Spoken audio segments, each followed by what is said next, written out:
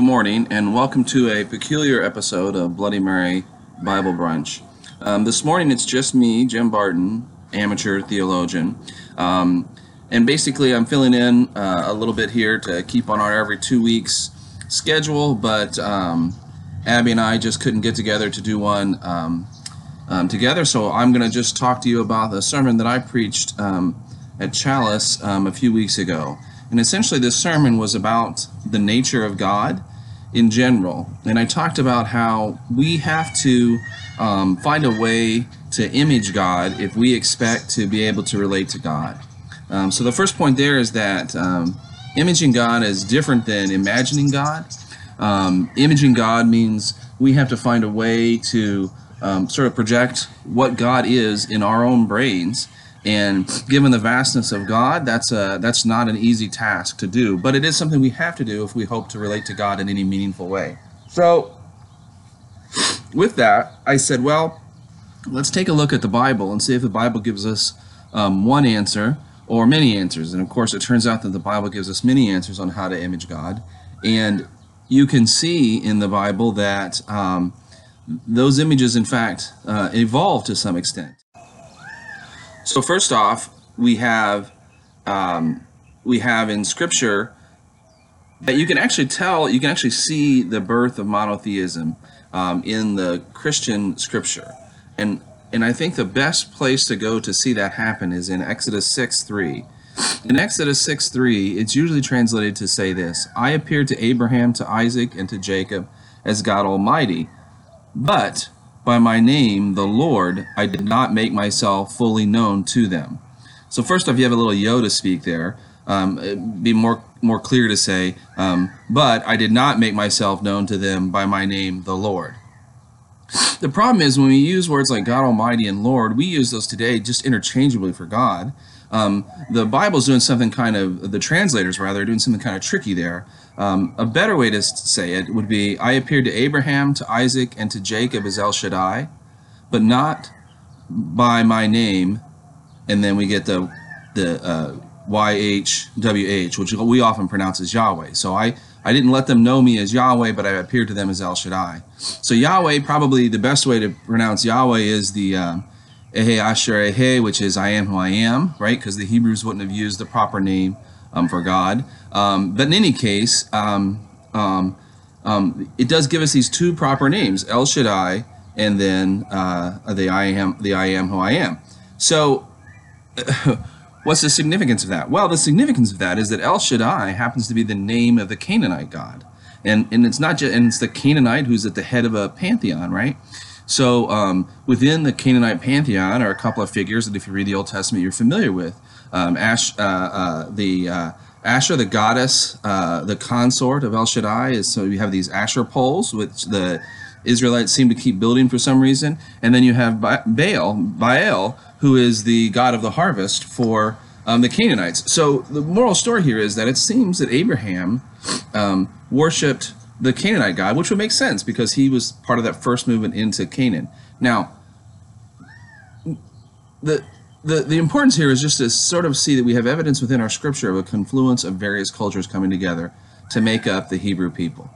But even after we have that, even after we have the Hebrew people have sort of come together and they have one God, and let me pause there too, there's different names for God that are just names. For example, Elohim means God. Allah, which is used by anyone speaking Arabic, means God. God is the English word that just means God. So those names, Elohim, Allah, God, are just generic words for God. And that sort of starts to take over as once we come to the idea that there is not many gods but one God. I think the next important thing to talk about is other metaphors for God that nobody seems to worry about whether they're literal or not, but we refer to God as the Redeemer. We refer to God as my rock. We refer to God as my shepherd. In some of the prophets, there's a discussion about Israel as being unfaithful, like an unfaithful lover to God. So again, I don't know that anyone thinks of God literally as lover, but that is a metaphor that's used by some of the prophets in the context typically of saying that the Israelites are unfaithful. Each of these images, though, carries weight with it. And if you read folks like, and I should give credit to, by the way, to Karen Armstrong, Armstrong is who I got much of this stuff about the El Shaddai and that material from, although it's not particularly controversial, but that's just the source that I used. If we then turn and now talk about what this one singular God does, I'd like to point out that one image of God is a very intimate, close God. I said in my sermon, this is the He walks with me God. This is the God who in Genesis appears to Abraham and has a meal with him. And this is Genesis 18:2-3. The Lord appeared to Abraham near the great tree of Mamre while he was sitting at the entrance to his tent in the heat of the day. Abraham looked up and saw the 3 men standing nearby. When he saw them, he hurried from the entrance of his tent to meet them and bowed low to the ground. So we have God literally appears to Abraham as a person, and then Abraham goes and gets him a meal. Jacob in Genesis 32, oftentimes he wrestles with God. Oftentimes we sort of try to avoid this by saying that he wrestles with an angel, when Jacob wrestles with an angel. But the fact is, in the story, he's only the person with whom Jacob wrestles is only identified as a man, right? But that man won't tell Jacob that man's name. Furthermore, the man renames Jacob as one who's wrestled with God. That's what Israel means, wrestled with God. And then Jacob names the place, this is where I wrestled with God. So, that story is about one of the patriarchs wrestling with God. So that's a God that's sort of intimate and close. In my sermon, I separated these out, but in a way, it's the same, which is God as the debate partner, because we see many stories in the Bible about people arguing with God. One of the ones to note is that Moses, God wants Moses to be the head of the Israelites. Moses basically refers to do it, right? And so because he refuses to do it, God is not happy with Moses, but he lets him use Aaron. This is an interesting idea, right? That God tells you to do something. You say, nah, I don't want to do that. What about this other thing? And then God relents. God changes God's mind. Also, when Abraham was talking to God about how many righteous people to find in Sodom, he starts at needing 50, and Abraham bargains him down to 10.